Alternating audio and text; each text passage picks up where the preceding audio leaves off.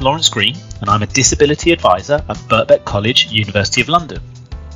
With me is Mark Pimm, Disability Services Manager at Birkbeck. To celebrate the 20th anniversary of SENDA, the Special Educational Needs and Disabilities Act, we are going to be discussing the story of SENDA and how it has changed disabled people's lives. Mark has been working in disability services for over 25 years, and he was a disability advisor before SENDA. He also has the added experience of being a disabled student himself before SENDA. As such, Mark has a unique insight into the impact of SENDA for disabled students in higher education. So Mark, thank you for joining me today. Could you tell me a little bit about SENDA? The Special Educational Needs and Disability Act was passed in May 2001.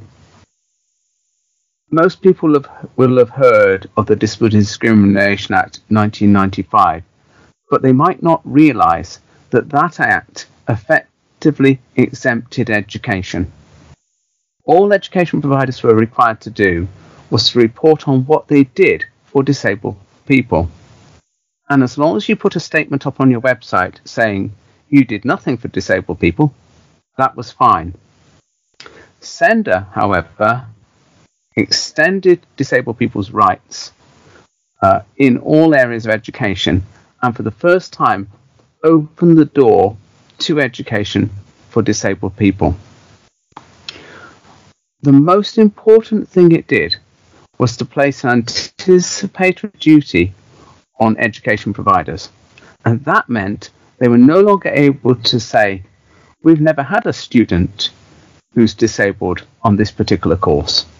They had to plan out what they would do should a disabled student apply to do that course. This in turn meant that as a disabled person, when you applied for a course, you could be reasonably sure that all the support you might need would be put in place. And that meant instead of having to choose a course which you thought would be accessible, you were able to choose the course that you thought was best for your career development. Mark, you were at university in the 90s as a disabled student yourself before SENDA was passed. So can you tell me, what was that like for you and what support did you get? So I'm blind with very little useful vision, but at that time I was blind with a little peripheral vision but no central vision. When I applied for university, you could apply for the disabled students allowance, but it didn't provide enough funding to pay for a computer. All I could afford was a small writing machine with 32 megabytes of RAM, which I connected to a speech synthesizer so I could listen to what was on the machine. If you typed on the machine for about a week, it would get to the point where it's completely full. And sometimes it would crash and you'd lose everything you'd done. So what I had to do was record from the little writing machine through the speech synthesizer to a tape recorder all my notes, and then listen to my notes on tape. When I wrote my essays on the writing machine, I then had to give them to a volunteer who'd take them to the university computer laboratories, download the machine, tidy up the notes, and print out my essay. I couldn't do this myself, firstly because I didn't have a computer, and secondly because there were no computers with assistive technology in the university. When it came to lectures, there were no note takers to take notes, so I had to rely on asking other students to read their notes onto tape for me. In the library, there were no electronic books, so I had to recruit my own team to read books onto tape for me. I had over 500 tapes, and quite often I'd maybe spend half an hour or even an hour searching to find the right tape in order that I could listen to some notes that I needed for an essay. So Mark, how did you get through your degree? Given the difficulties that you had there and the lack of support, how were you able to finish and graduate with a degree? Well, the only reason why I survived on the course was because I had a sympathetic academic who helped me. But interestingly, I wanted to do a degree in management studies so I could go into business. But the academic that was helping me was in psychology. So I in the end ended up doing a degree in psychology. And of course, my entire career direction was shaped by the fact that I had to do a course that was determined by who would help me rather than what would help me in the future. Clearly a lot of challenges and a big impact on not just yours, but I'm sure every disabled student who managed to get through a university degree. Can you tell me, Mark, if you were to study at university now, after SENDA, what would be different? Well, now, of course, there'll be a team of disability advisors to support me. I could get a computer with JAWS software from the Disabled Students Allowance and funding to pay for electronic note takers. I'd get my teaching materials in advance of the lecture, so I could review them and work out what the structure of the lecture was. And of course, all my books would be available to me in an electronic accessible form. A big change, would you say, between now and the pre-SENDA world? Yes. And I would say as well that whilst it still be challenging now to study, the world before SENDA and after SENDA, there's just no comparison. In that context, because as I mentioned at the start, you were also a disability advisor before SENDA, so you'd made the transition, you'd completed your degree, and you were working in disability services. From that perspective, what was it like being a disability advisor before SENDA? I was working 3 days a week, often seeing 10 students a day, and there was usually a 4-week wait for an appointment to see me. I could help full-time undergraduates apply for the Disabled Students Allowance. I could do nothing for postgraduates and part-time students. There was no funding, no resources, and no support. You were completely dependent upon whether people were willing to help you. To give you an example, we had a computer science department in an accessible building. All we needed to do was to adapt the toilet. But the Pro-Vice Chancellor refused, stating, well, we've never had a wheelchair user studying computer science. If you went back then, Lawrence, you would be shocked.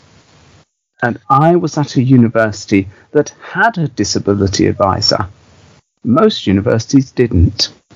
I can certainly see that things are extremely different to how we work now. And what is it like now, Mark, working as a disability advisor after SENDA in a university? Nowadays, every university has a disability team. Disability support is a profession with CPD and qualifications.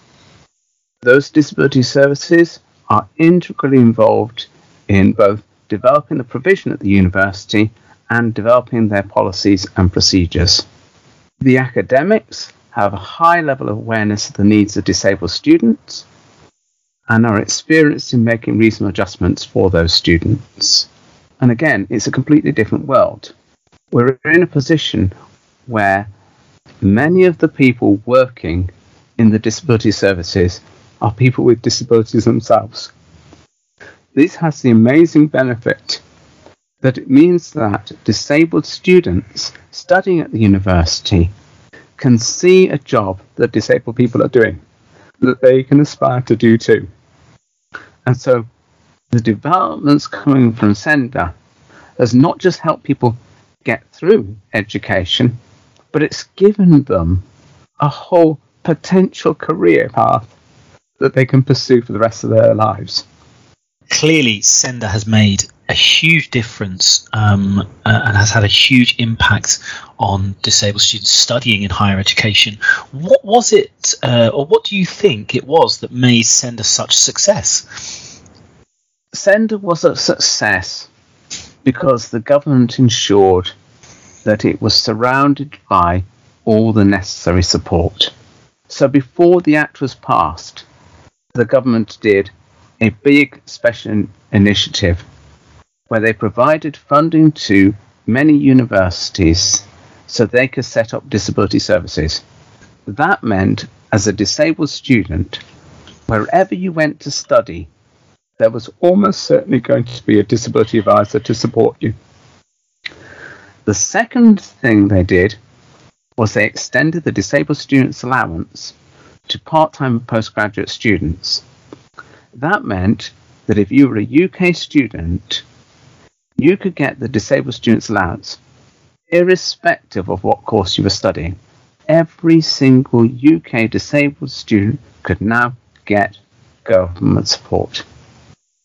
The third thing they did was provide capital funding to help universities pay for access improvements to their buildings. All over the country, universities that had buildings that couldn't be accessed by wheelchair users were able to adapt those to make them accessible. And they could build in a range of features that would help students with other conditions like sensory impairments as well.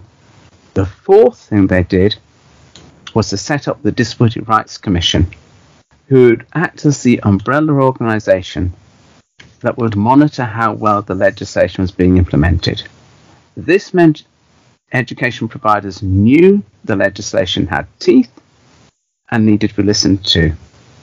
At the same time, the Disability Rights Commission provided the wide range of codes of practice and good practice guidance that helped the university sector understand what they needed to do to make themselves meet that anticipatory duty.